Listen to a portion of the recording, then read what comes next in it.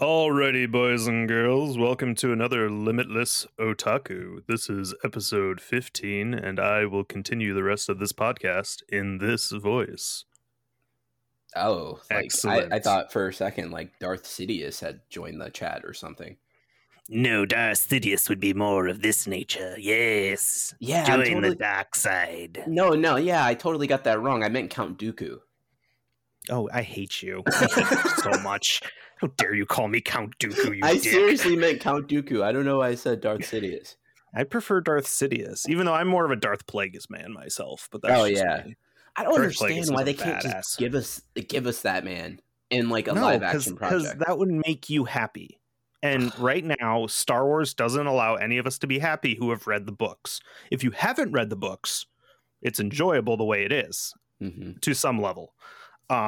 But if you have read the books, then you just sit there the entire time going, that's wrong. That doesn't make sense. When the hell did he learn force healing? How are they related? Why aren't they brother and sister? I refuse to enjoy this movie. Goodbye.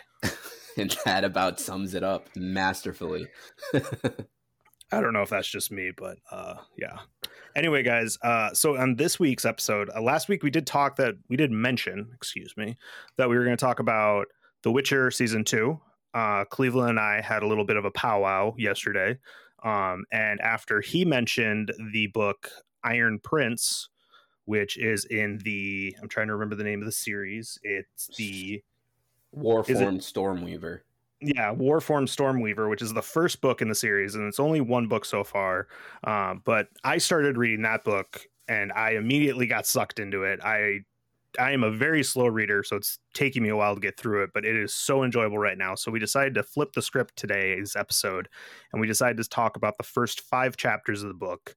We're not really going to go too far into it, so there's not going to be a lot of spoilers in it. So don't feel like you have to completely abandon episode and be like, oh, I can't listen to this because I don't know the book.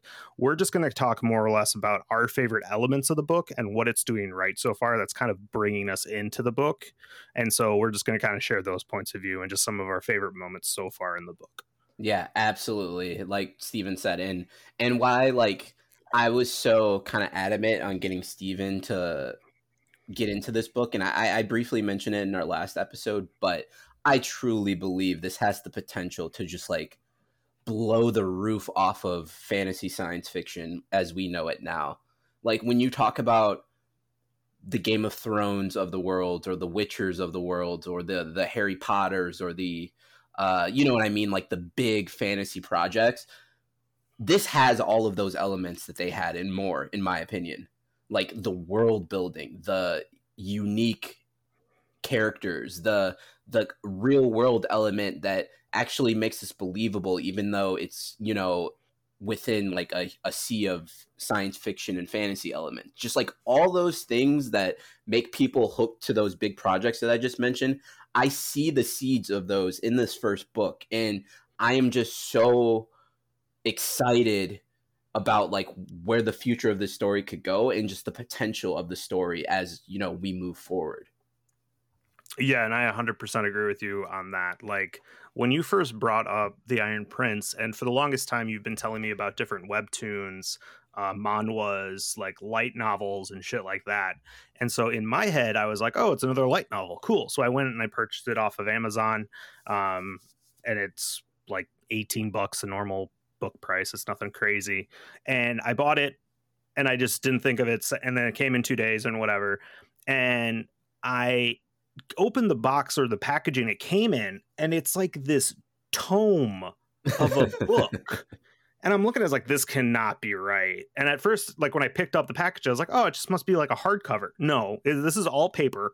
And it's like over 800 pages long. And I was just like, is this like a chemistry book or like a cult book? Like I felt like it was just like the biggest book I've ever owned in my life, and I was just like, well, already I have my homework cut out for me. But no, I was just like flabbergasted with like the actual like heftiness of just this first book, and I was like, okay, this is some serious shit. This isn't some light novel party.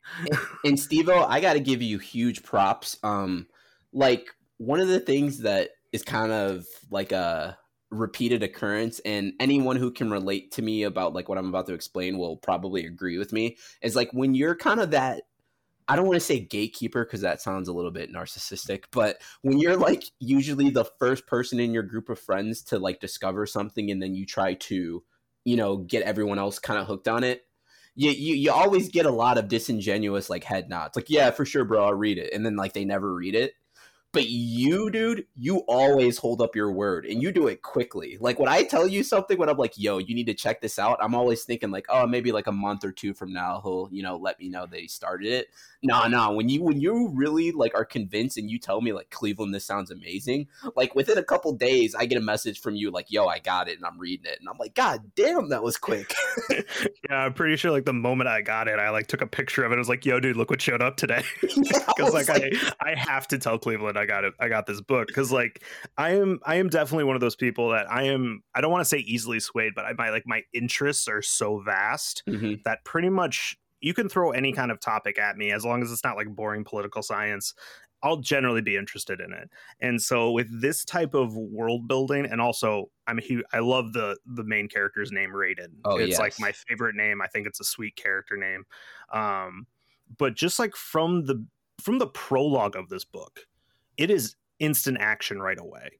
Yeah. It's not like colorful speech. It's not like, oh, and the dew fell in the morning as the white doe galloped across the field. It's like, no, here's these two people in vicious combat trying to kill each other. Yeah. And it was just like instantly pulled me into it. And I was like just hooked instantly. Absolutely. And right away, it, for me anyway, it gave like a soft spot in my heart for the MC because all I'm thinking about is like this cute little kid who like has these physical elements who, you know, can't really do nearly as much as like, you know, his, you know, the people that are his age or, you know, the people that, you know, he's around or whatever, like kids his age, he can't really do nearly as much as what they do. But like, he's trying his damnest to just like watch any sort of cat fight that he can possibly watch.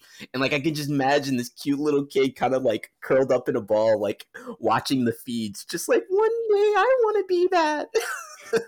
so let's back it up here for a quick second. So the main character of the story, his name is Raiden Ward. He is born with a physical defect where his body is pretty much like attacking himself. So he's not as strong as all the other kids. He's a little bit weaker. He has constant surgeries to help modify his body to keep him alive and well. And this story takes place, I think, in like, what was the year, Cleveland? Like 2050 or something like that? Like pretty far into the future, right? Yeah, I don't remember the exact date off the top of my head, which is weird because I normally do. But I know for a fact it takes place in the 25th century.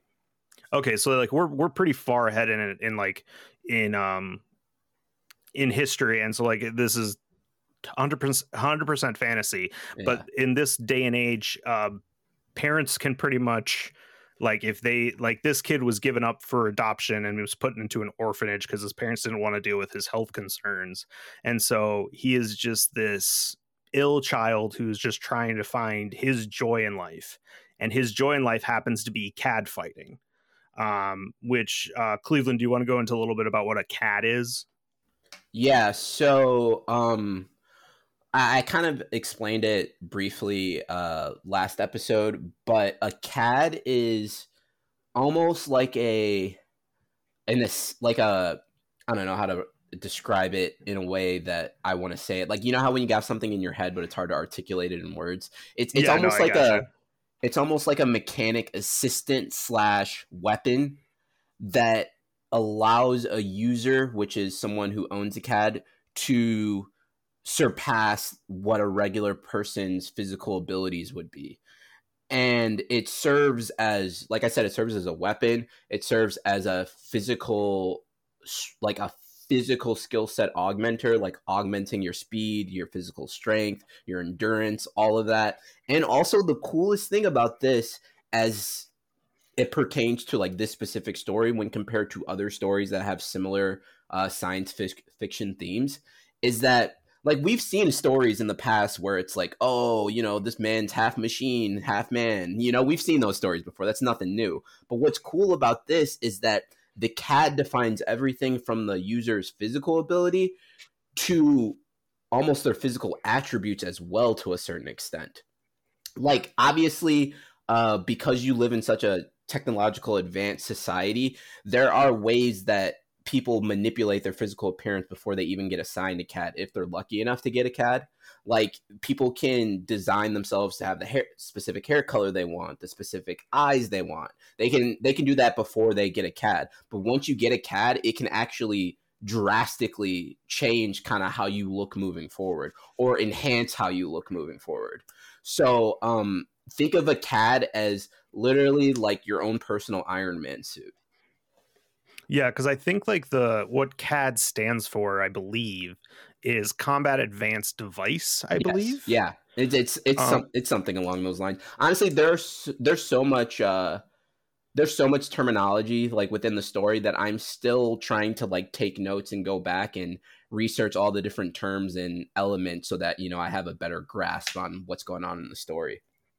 Yeah, no, me too. Like, I was even reading like the first like chapter of it, whatever, and they kept referring to the node, or the NOED, and I like went back in the book. I'm like, did they give me a definition of a node? What the fuck is a node? Right. And so like there are a lot of acronyms in this book, but they're like, how they're written, it just kind of flows with the conversation. It's not something that's completely like out there that completely pulls you out of the conversation. It's just kind of, it seems like a normal thing in this universe. Yeah, and I think that the node actually, and again, I have to go back and reread this and verify some of this stuff, but I think that a node actually is what can define someone's kind of physical appearance before they get a CAD. But either way, like, a CAD is pretty much like your own personal Iron Man suit, but it's not something that is, how do I put it? It's not something that's set in stone, no matter, you know, who gets the CAD or where the CAD goes. It's something that adapts itself to fit another person's unique character traits and abilities. Yeah, exactly. And so as you start off with the CAD, you're going to start off at the lowest rank possible because it's a new thing to your body and your body is adapting to it. But as you train with it and become more and more familiar with it, it pretty much, just like in any kind of video game or, you know, RPG, is it's going to level up with you. And so with each level you hit, you're going to get a new feature that you can use, or a skill. And that's like another really big thing, is like the different skill sets that each CAD user can use, because they're all defined by their specialty. And also at the same time, the CAD itself modifies as well, so it'll actually cover more and more of your body as it levels up. So instead of just covering your forearm, it's going to cover your entire arm, or maybe more of your legs, or more of your chest. And so it's always changing and manipulating, almost like a living organism, to fit what your needs are. Yeah, and while kind of like we're still talking about kind of like the beginning elements that we're introduced to as we initially start reading the story, one thing that I want to point out that I absolutely love about this story is I love how in most of the chapters, not every chapter, but in most of the chapters, before you get into like the gritty main plot of that specific chapter, you get like an overview historical account of something by like a historical figure within their society, which I absolutely love.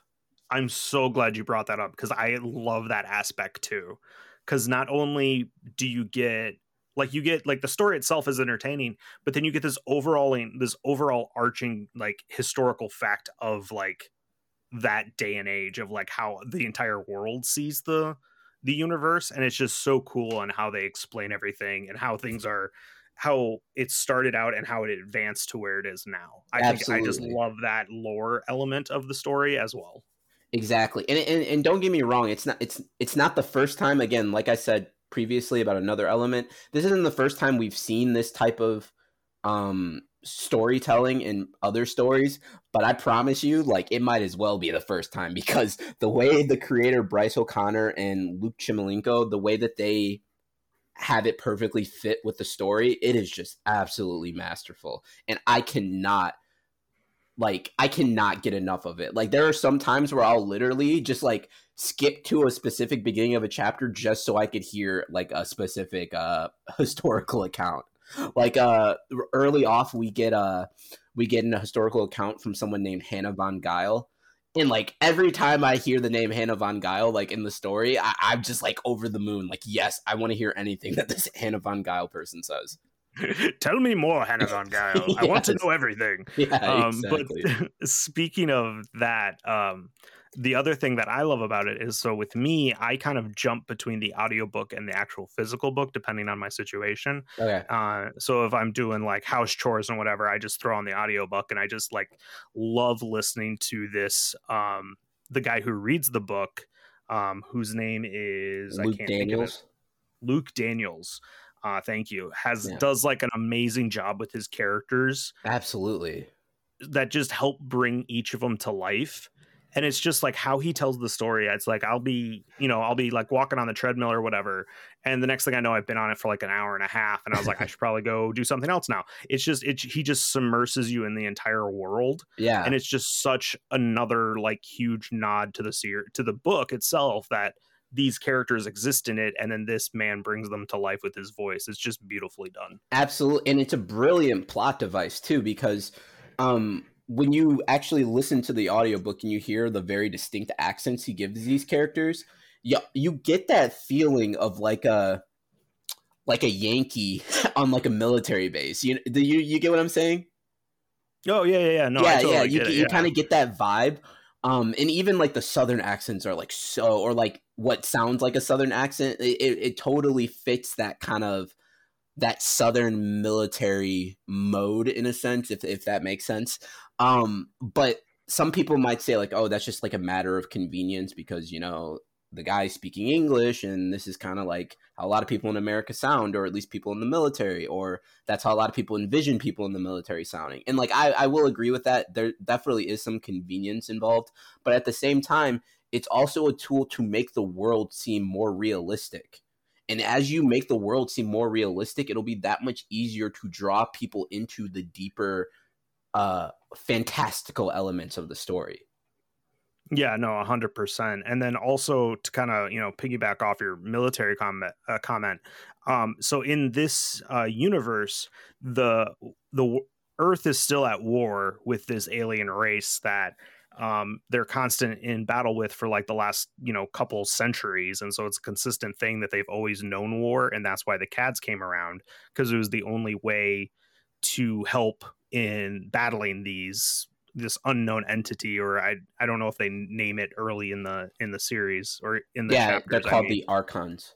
The Archons. Okay, thank you. And so they use the Cads as a way to fight the Archons, but at the same time they use it as a form of entertainment for the rest of the world. So it's like a double-edged sword that they're using, so people can get benefit out of it as to like bring more hope and positivity in the world by having something to cheer for, like a sports team. And then on the other side, it's helping defend the world. It's so cool that they can use something for entertainment purposes and as defense. I think it's really absolutely awesome. And again, this goes to the brilliance of kind of the storytelling, is that they do such a good job of showing us like what Raiden is currently going through and using that as an opportunity to slowly but surely expand the world building. So when we meet Raiden in the beginning, you already touched on, him kind of watching Cad fights as like a little kid. And then you fast forward to, that was in the prologue. And then you fast forward to chapter 1. And the first thing we see is he's in a fight. And he's kind of like getting his ass kicked. So Steven, you want to kind of touch on, what we kind of learn in that first chapter, not only about Raiden, but kind of like the school system he's in and where he's trying to go moving forward? Yeah, so Raiden, after he was been in the orphanage actually funds him or sponsors him to go to school. And while he's at school, he joins what's known as the combat fighting team, which, put it blatantly, it's kind of like a boxing or karate team or whatever. Yeah. And so in the beginning of chapter 1, we see Raiden in the middle of a fight, and he's mentioning how he's seen things flash in red, and he can see something like happen before it actually does. And that has something to do with something he's wearing known as a node, which gives him warning signs to his to his vision to let him know when an attack is coming or when to block or when something's going to happen. And he mentions that it's not the best equipment he's ever used, but he's manipulated it in order to like kind of help him in these fights. But even with this benefit, he still ends up getting his butt kicked. And at the end of the match, he gets a swift kick in the knee. A swift kick in the knee. He gets kicked in the face with a knee and legitimately just starts having, gushing blood. But as that's happening, he can actually use the node that he's wearing, and he can actually get the bird's eye view of what actually just happened. Right. And so he mentions in the thing, he like closes his eyes and he switches to the spectator view and he sees how his opponent defeated him. And that is, I think, such a really cool element that they just have like these personal computers built into their like vision that they can manipulate and use when need be. And this is the first time you kind of get a spark of Raiden's like personality and sense of humor, is because his opponent's about to come up to him to like, shake hands or bump fists or whatever to say good fight. And Raiden just goes, I hope you don't mind, but I'm not going to shake your hand. And he raises his hands and they're just covered in blood. Yeah. And his opponent just looks at the ref going, can I leave? I don't want to be near him, because he's just like a bloody mess. And so you just see his like, he just got his butt kicked, but he can still have a humorous side on the other end of the spectrum. And as he gets off the bench, he already knows what his coach is going to scream at him.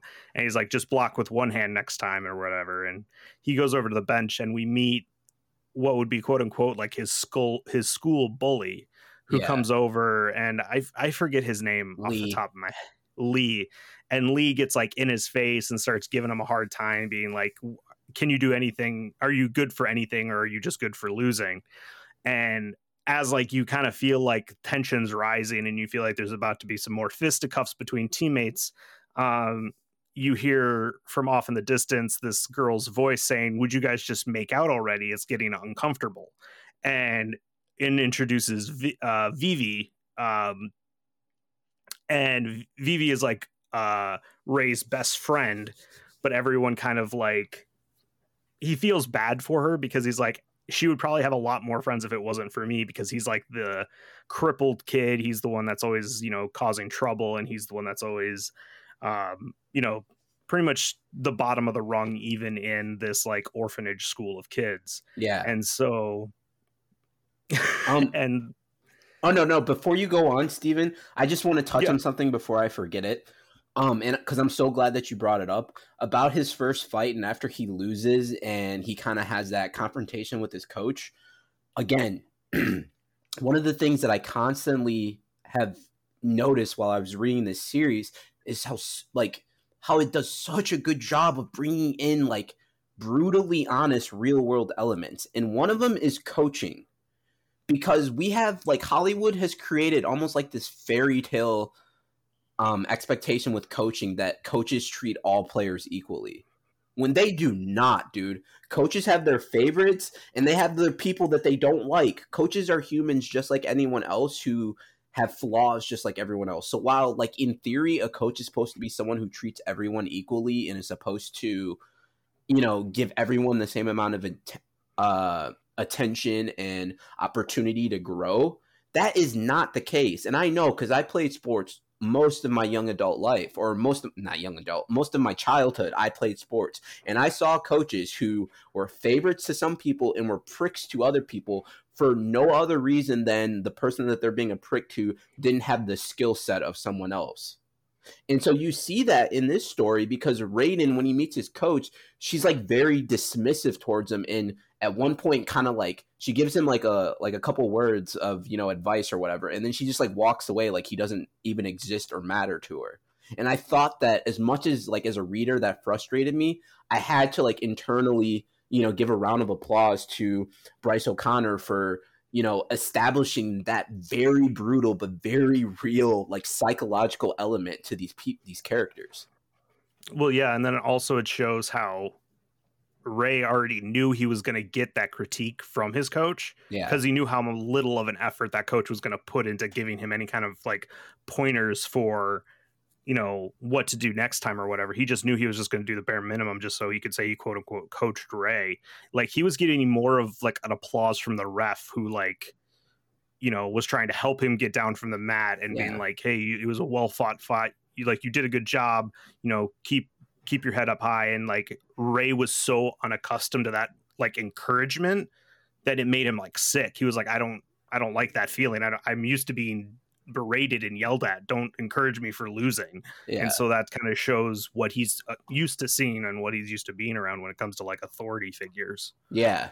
So then, as you kind of alluded to before I cut you off, Steven, we then get introduced to one of my favorite characters in the story and one of the coolest characters I've read about in quite some time, and that is Viv. So, Steven, you want to go a little bit, because I know you were about to talk about Viv and then I cut you off. So you want to, go into a little bit about Viv and kind of what you think about the character? So for me, I honestly think Viv is like, because like for me growing up, I had countless friends who were girls. Like, I don't know why, but I just was more accustomed to hanging out with girls than I did with guys. I don't know why. I just what my friend group was growing up and as kids. And Viv reminds me of one specific friend I had who was like, she always knew she knew how to play rough with guys. She knew how to play like football and do whatever. But at the same time, she also had her feminine side. And it just made me think of her instantaneously. And she's just like a very attractive woman. And like, I think Ray mentions, he's like, she's stolen more lovers from both sides of the on the gender wheel than anyone else on the class. And so it kind of shows that like, she's probably bi and she's more interested. She's like not really stuck into one class or one identity. And so that kind of just shows the complexity of the person. Yeah. But also she's also an extremely skilled fighter as well. Cause she's not just there as like a supporter or a cheerleader for Ray. She's also there fighting just with Ray as well. Like she's in her own weight class. She's like, I think she's even like one of the better fighters on the team. Like, she's like, absolutely. I think in the book she was like in a semi-final fight. Yeah, and they were saying like Viv from this school weighing in at 165, and she like kind of like gives the finger to the speaker and being like, I told him to take 20 pounds off of that, the fucking assholes. And it just kind of shows how like she's just like kind of has that humorous side as well of being like, making jokes. Oh yeah, absolutely. And like if I had to like, let's say, and again, this is more another example of like the real world elements. Like if this was like college football or not college football, if this was high school football where it's like, this is your final year before you go to college, or maybe it's your junior year when you're still trying to decide what school you're going to go to. Like Viv would be considered a 5-star recruit. Like that's how talented she is. Because she just like everyone looks up to her because she's always going to be like in the semifinal. She's the one that's always going to have the better record than everybody. But she also still has. That's not just all she is. She's so much more than just that. Right. She also has the same aspirations as Ray, which is to get a cat as well. Yeah. And so they kind of both are in there to like, and that's kind of I think what makes them really strong as a connection, because they both have the same dream as to be CAD fighters, and so they're helping each other get to that goal. And then there is one moment that I really, really enjoyed, which was when they were both sitting on the bench and Ray was sitting there unbandaging his hands from the fight, and Viv, without even looking at Ray, asks, was your arm bugging you again? Because Ray knows about Ray. Viv knows about Ray's medical condition, and she like was trying to be very subtle about it and not bringing it to be like the front news to everyone around them, to be like, to show like how much of a concern she has for him, of being like, right. I noticed your arm was bugging you during the fight. Like, what's like, have you been resting? Have you been taking your meds? Do you have another surgery? Like, she was asking all these questions, but trying to be really subtle about it because she didn't want to be that, like, bring that up to be like the main focus of the conversation. So it just shows how she also has that tender side as well. It's just like this multifaceted character. Right. No, I was going to say, yeah, like she can almost anticipate his thoughts and like what would kind of bother him. So she knows kind of what to mention and when to mention it. Yeah, exactly. And it shows how well their dynamic is between each other to be that, that close of friends and taking care of each other, which is awesome. But yeah, so with Viv scaring off the bully, and then that kind of wraps up, I think, chapter 1, I think, in the most part. Yeah, and the kind of, I guess, the plot element that chapter 1 kind of leaves off on, that lets you as a reader know where the story is heading in future chapters, is they're about a week away from what they call like the entrance exams. So to kind of take an opportunity to explain a little bit more about the world building, because of, you know, this being the 25th century and the advancements that humanity has had, technological and social, they've gone far beyond, you know, just conquering Earth, so to speak. They have truly like conquered space in a sense, or have conquered a lot of space. Like, they have deeply explored space to the point where I believe, and I could have this wrong, but I believe they've like successfully colonized like over like, or like at least like 7 different solar systems. Yeah, I think so. It's like an astronomical amount of how much space they've actually explored and taken over. So like, imagine Earth as not just like the only planet. Like, imagine it as almost like the headquarters, but like there is an entire system of like planets and you know, territory within space that the society like has seeks refuge, or, you know, holds some sort of authoritative position in. And so to kind of further encourage, you know, the improvement of CAD technology, and to kind of further expand into space, they obviously have to continuously develop new talent and try to, you know, get the previous or the new generations to surpass the previous ones. And so they have an entire system set up that is very similar to the way that, you know, we do things in the real world. And so chapter 1 leaves off with, you know, Viv and Ray getting ready. You know, within a week they have the big exam that will decide what academy they'll get into, which I think is like really cool, because it gives that real world military and even like that real world collegiate sports vibe to it. You know what I mean, Steven? Yeah, no, exactly. And it just definitely shows the extreme complexity of the situation that everyone's in at this point. Right. When they can't just be kids anymore. Now it's, you know, they have to consistently look forward to, okay, I'm going to go to school, but I'm doing school in order for me to possibly get a CAD.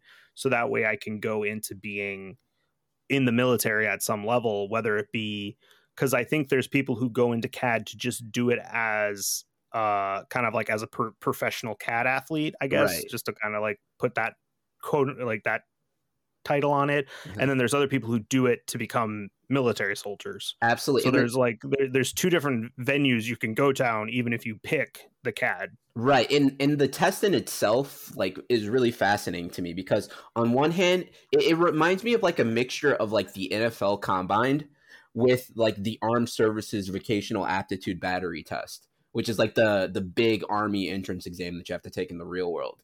And so oh no, go ahead. Yeah, go ahead. No, go ahead, Steve.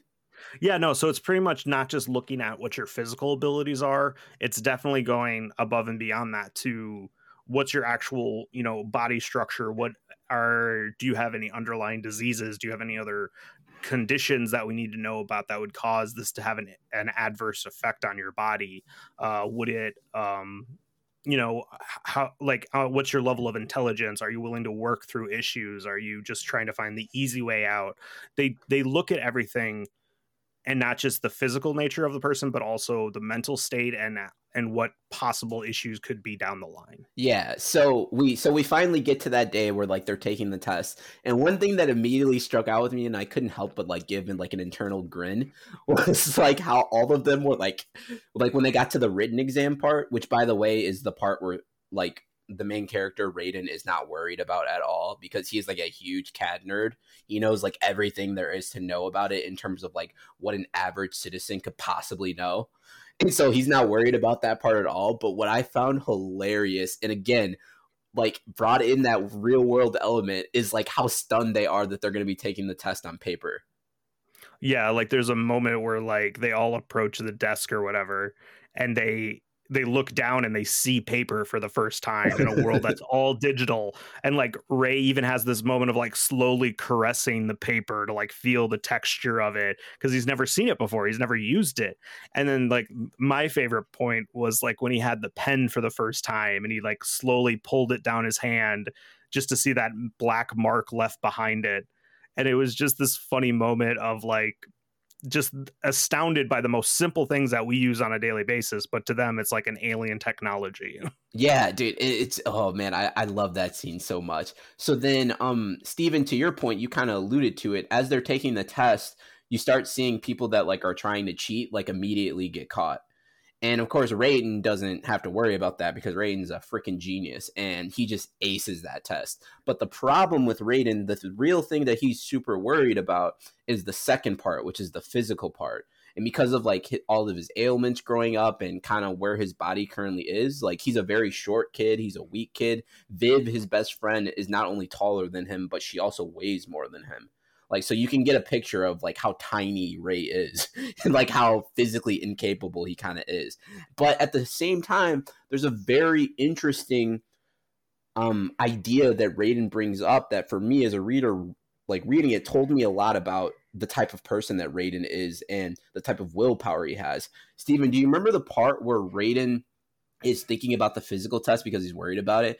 And he's like, now, I don't think they'll actually make me fight, although it probably work more in my favor if they did.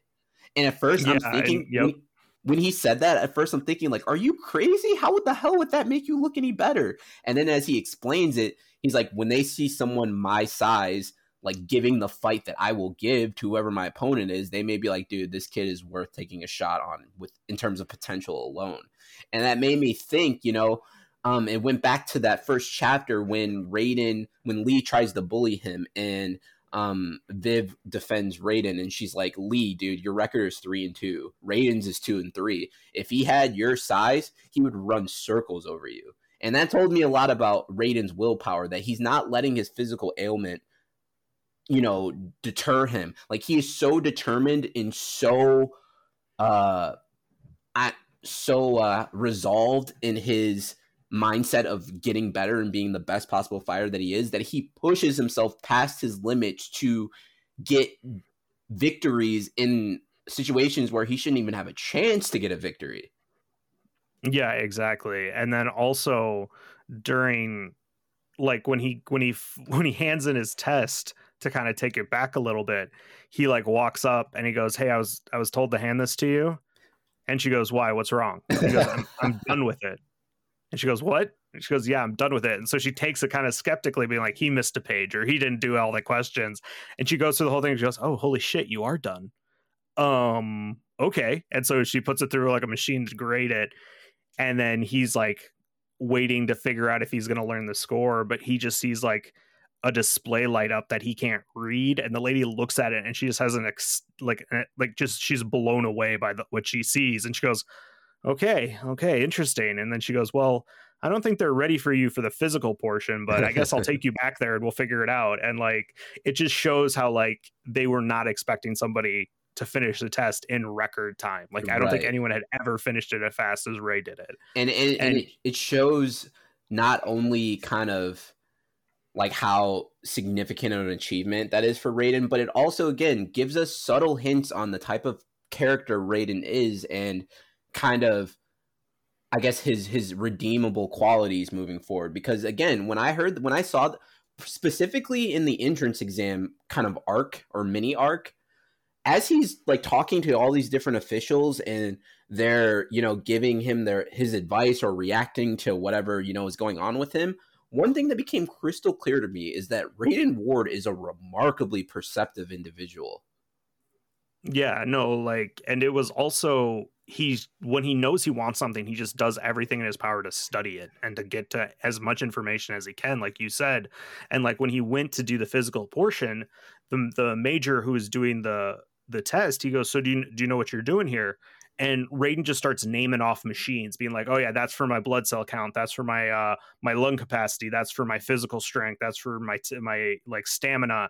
And like the major was just like, "Oh, alrighty, let's get it going then," because like I don't have to explain anything to this kid because he can just see what's around him and just take all that information in instantly without any explanation. It blows. Like a guy who's probably given this test thousands of times is like, well, nobody really knows what any of this is. And there's Ray who's just like naming shit off by their names and being like, oh yeah, I know what that is. And he goes, oh, okay, well, let's get the ball rolling. Yeah, exactly. So basically we know, like, if the listeners can't, already figure it out by now, like Raiden absolutely nails the written exam. Like he aces it, does as well as anyone could possibly expect to do. But then we get to the physical part of the test, and Steven, it doesn't go too well for him, does it? Well, if he just tried a little bit harder and didn't have a bunch of weird bone issues, he would have passed. I think we can give him a good try. I think that's what he deserves, is a good try. But yeah, no. So sadly enough for our buddy Ray, he does not pass the test. No. And the major comes back into the room, and he can just see the look of like despair on the major's face, because he kind of had this like he was so excited for this kid to pass because he knew he would, because he's like, I like this kid's energy, he knows what he's doing. Yeah. And the major was just trying to find the best way to explain it to him. But that was also like a really encouraging aspect of the story for me, is that there were, we come across multiple, officials that are really rooting for the kid, because they understand that tenacity matters. Your mindset matters. Determination matters. And regardless of what his physical abilities are, anyone with half a brain can see Raiden Ward has that. Exactly. And he has the, like you said, the drive and the desire to do this. Whereas if you put somebody in the position that will crumble within the first moment of any stress or tension, that's completely useless to you. So why would you want it? And even to go back to when they were doing the written test, when they give this whole speech at the beginning of the test being like only 1 in 12 pass this test, they start listing all these other careers that they can follow instead of being a CAD person. They're like, you could be a truck driver, you could help with sanity. Like they try to point out all these different careers. Yeah. And even Ray and Viv notice this immediately, being like, they're trying to psych us out. They're trying to make us think that we shouldn't even try and we should give up because we're not going to pass. Yeah. And so that just shows that's like the first hurdle that they put in front of them, being like, we're going to make you doubt yourself. What happens when you're put in that position of self-doubt? Do you push ahead, or do you just fall back on your heels and fall down? Because isn't it, I could be wrong on this, Steven, but isn't it like 1 out of every 12 get a CAD? Yeah, it's like 1 out of 12. So like everyone that went in there, they were looking at pretty much rivals. They were like, I need to beat everyone in this room to get what I want. And even like with Ray, he was in there technically competing against Viv to get a CAD, and they were hoping, and he actually kind of noticed how people were being paired up.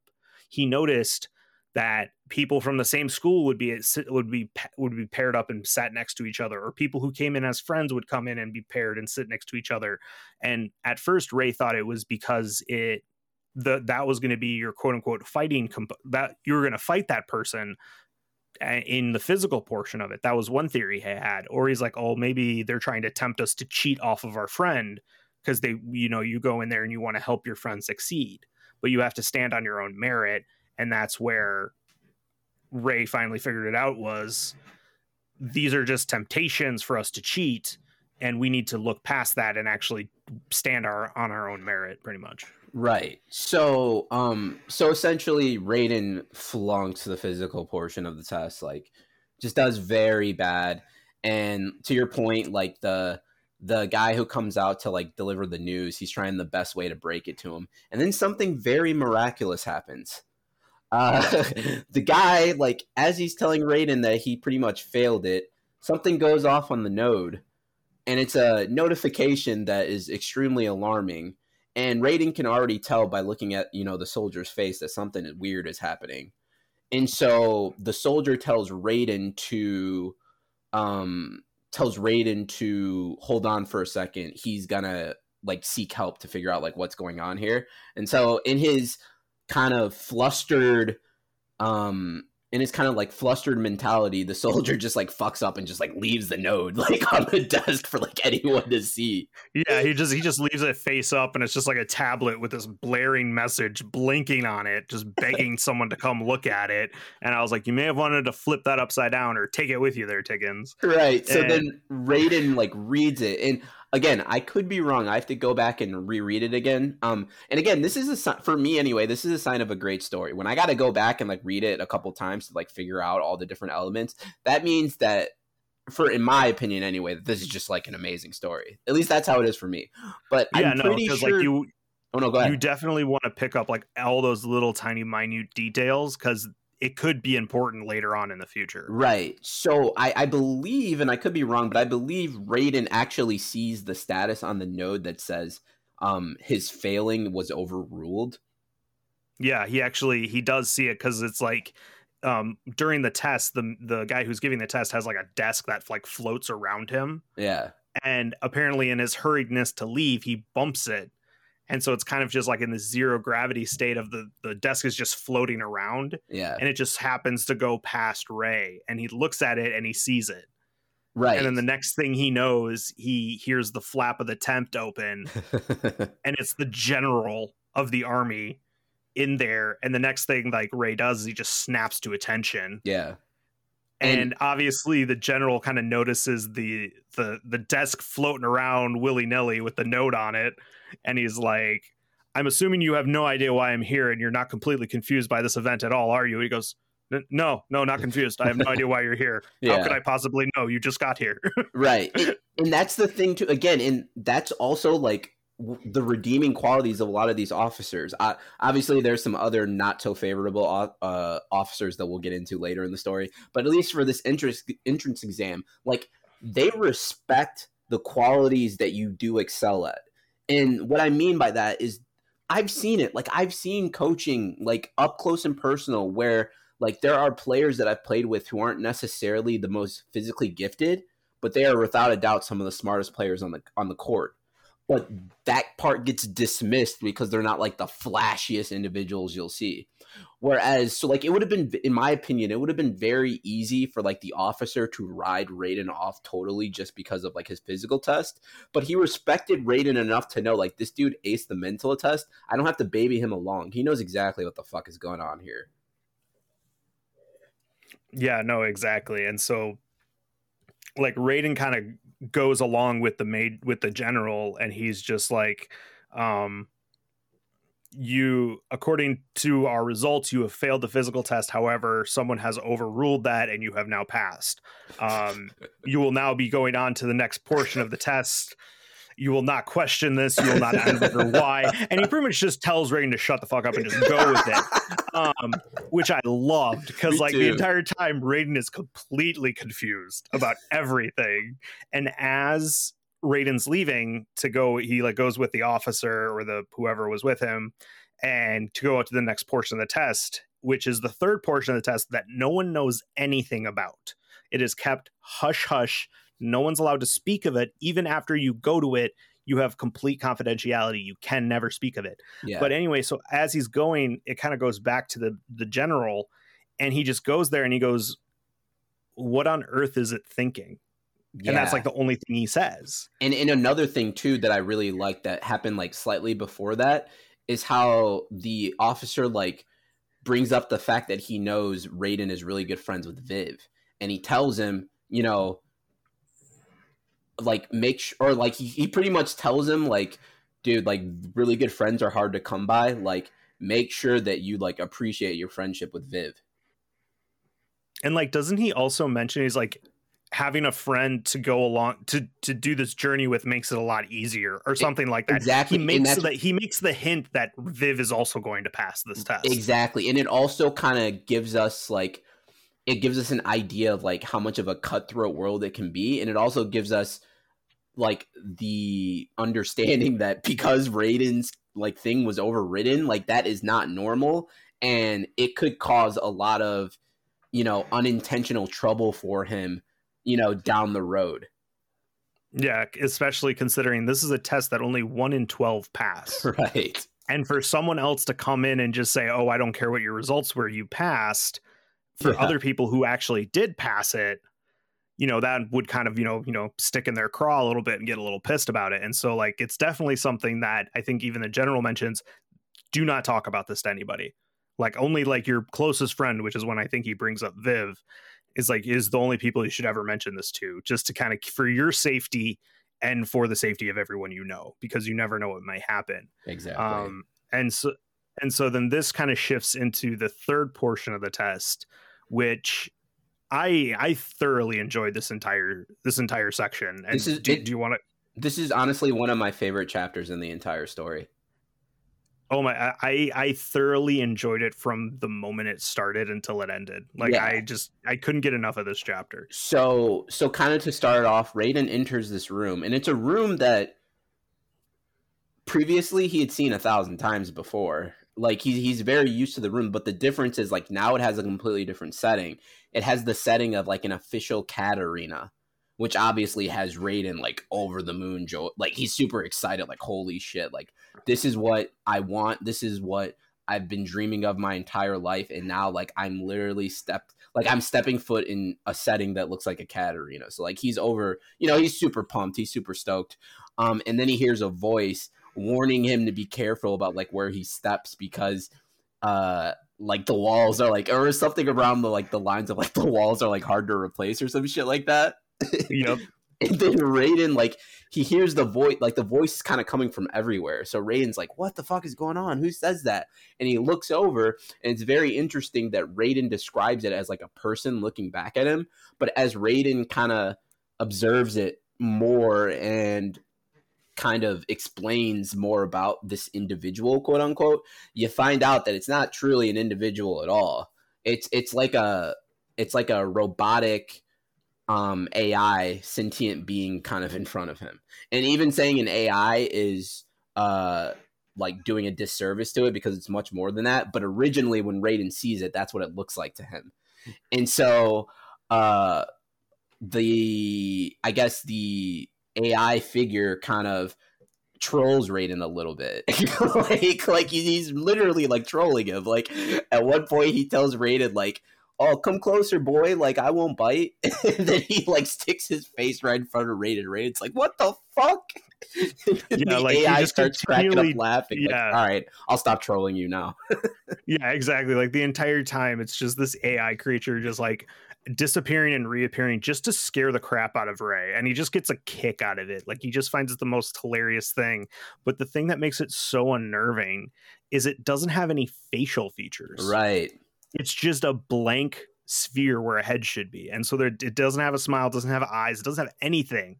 And so Ray is trying to have this conversation with this AI. Yeah.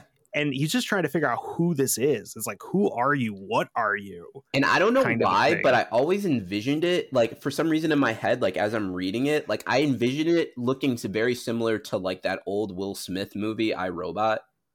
Dude, I was just about to say the same damn thing. Like, 100%, that's what I pictured. I pictured the AI robots from iRobot. Oh my god, that's insane. That's awesome.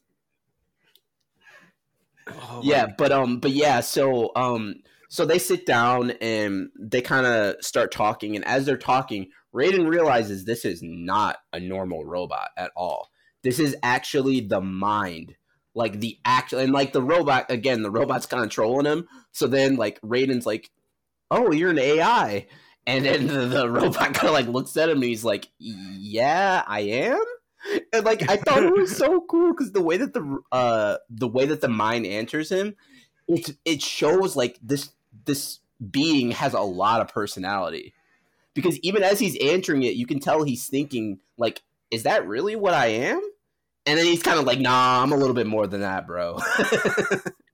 Yeah, exactly. And it just shows like the complexity of it, and how at that moment Ray 100% believes that the mind is only in that room with him. So he's like having this one-on-one moment with this like great being of intelligence or whatever. And then the mind is like, I just don't want you to think like I'm just in here. I'm also in like 17,000 other rooms at the same time giving this exact same speech to them. Yeah. Like it just shows how he can be everywhere at once and still have variety of different conversations with everyone. And just to like, if anyone's confused on exactly what the mind is like the biggest of big shots. The mind is the one that's literally running the entire system across all galaxies or all solar systems, like all galaxies, wherever, you know, from where the beginning of like the society's territory starts to like the farthest outpost of like where the territory ends. The mind oversees all that shit. Yeah, exactly. And he is and like he's always learning and being in different areas, and at the same time he's also fighting the war with the archons at the same time. And so it just shows the power that he has as an AI creature. Right. So like as they're having a conversation, you as a reader kind of pick up on very quickly like, oh, this is the fucker that overruled his physical test, because he literally states like I brought you here because I'm very curious about you and I kind of like essentially want to pick your brain. And so we find out like this is what the secretive third test is. And again, a lot of real world element, right? Because one of the things that is very common in our society, and Steven, you know, we've talked about this several times in the past, is like, let's say you're about to go to like a job interview, right? What is one of the things you do to prepare for a job interview? Even if some people like tell you not to do it, it's almost like a human instinct that you do it. You go on Glassdoor, you try to find anything you could possibly find out that will give you some type of hint of what type of review questions and what the process will be like, right? Exactly. So, and you believe them 100%. You never question Glassdoor. No, it's undefeated. We learned this very, very difficultly many years ago. Right. It's undefeated. But so Raiden like obviously has been looking into the feeds, which again, very reminiscent to like real world. You know, imagine the feeds as like Discord or Instagram or Twitter, like, you know what I mean? Or Reddit. Probably closer to Reddit, actually, if I had to really think about it. But yeah, probably. He looks in the feeds to see if he can get any hint on what the entrance exam is going to be like. And the only thing that he couldn't get any information whatsoever on was the third test. And this is why, because you find out that the third test is a personal interview with the mind itself. And so Raiden quickly like picks up on the fact that the mind is the reason why like those kids got caught cheating right away. And to what you pointed out earlier, the mind says, yes, you know, me and, you know, the other people that are helping me like evaluate these guys, like we don't want anyone who's looking for like the easy way out. And so the mind, and like I don't want to give too many spoilers, just want to give an overview. Like the mind and Raiden have a conversation where, you know, the mind is kind of trying to pick Raiden's brain and decide like, okay, he's got me intrigued off of like his written test, but like, do I really want to give him a CAD? Like, let me throw him some questions and see how he answers it.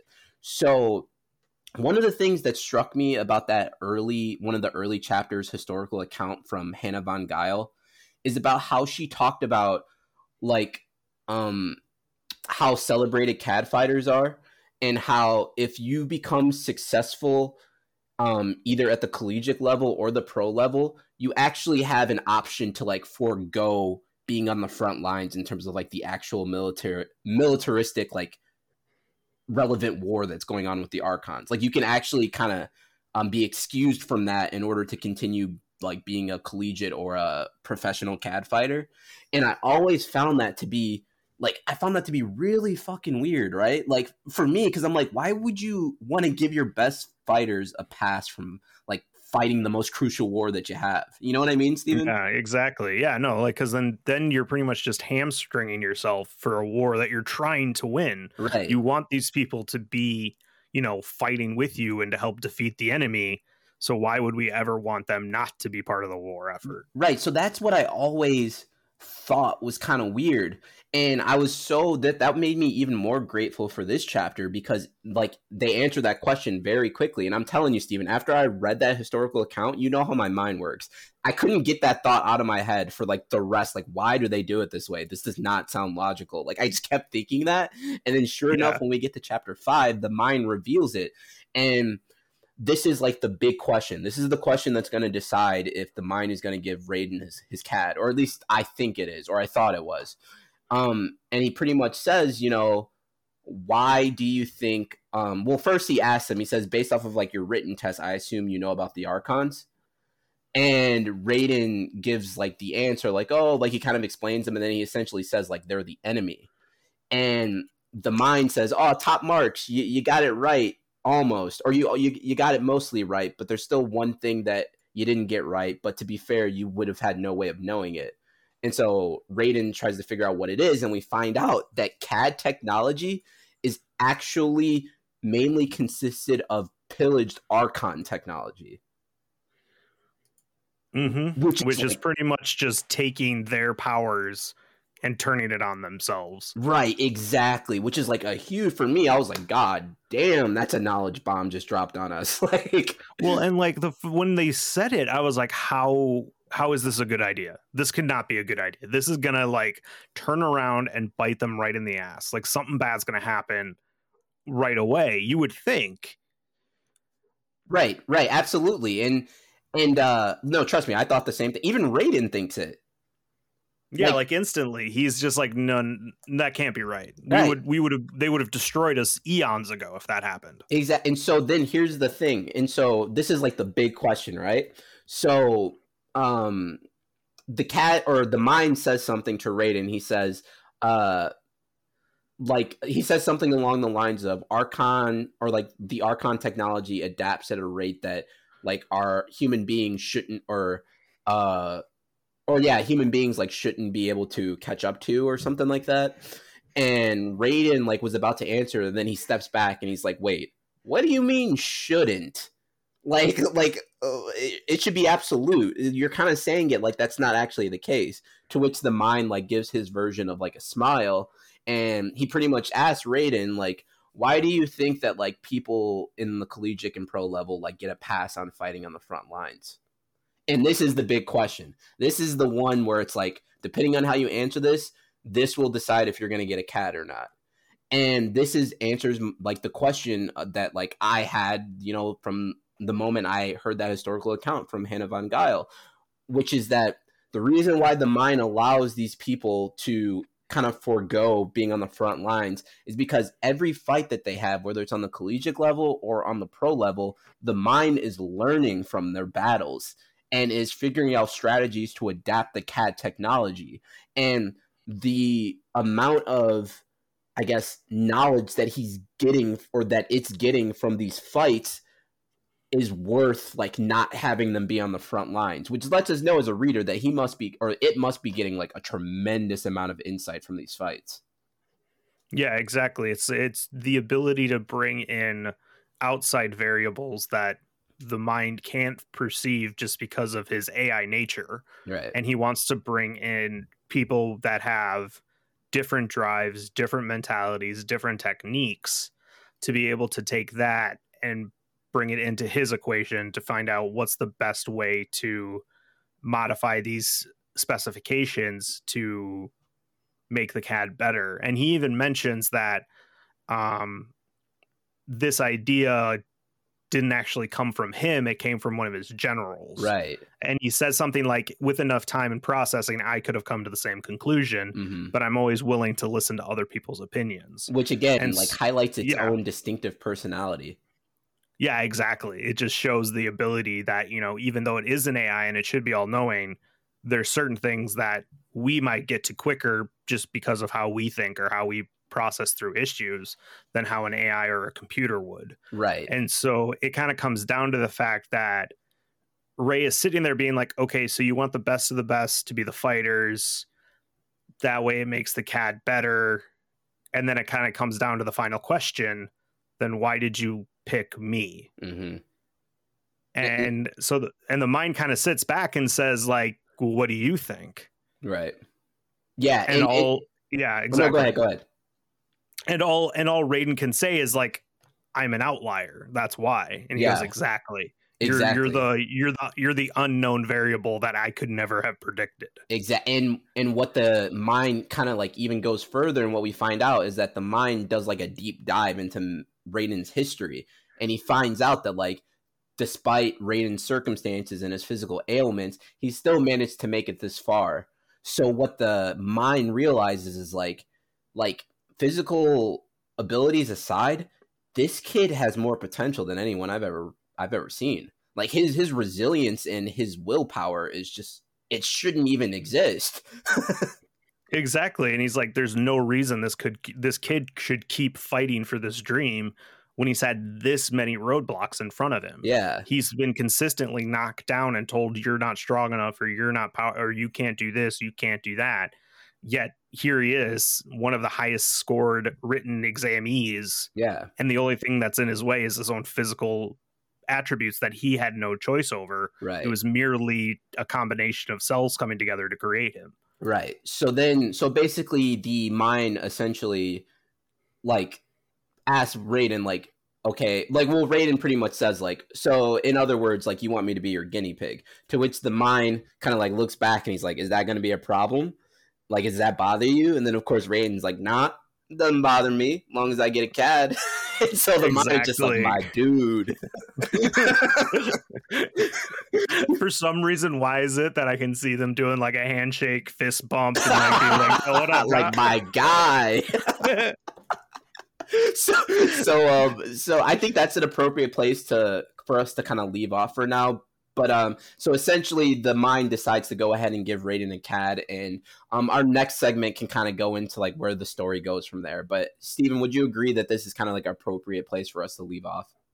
No, like once I got to this part in the book, I legitimately had to put it down and just be like, okay, I need to compile what I just learned. Like, right. There was just so many like perfect moments just within the first 5 chapters of this book, which if this is just what's in the first 5 chapters, right, I can't wait to see what else is coming around the corner. Like, it's just so exciting for me. Exactly. And that's why I kind of love that we're doing this segment, because obviously I've already read it, but like you like kind of taking it, you know, chapter by chapter and discovering this stuff for the first time. Like, I'm super excited to be like along this ride with you.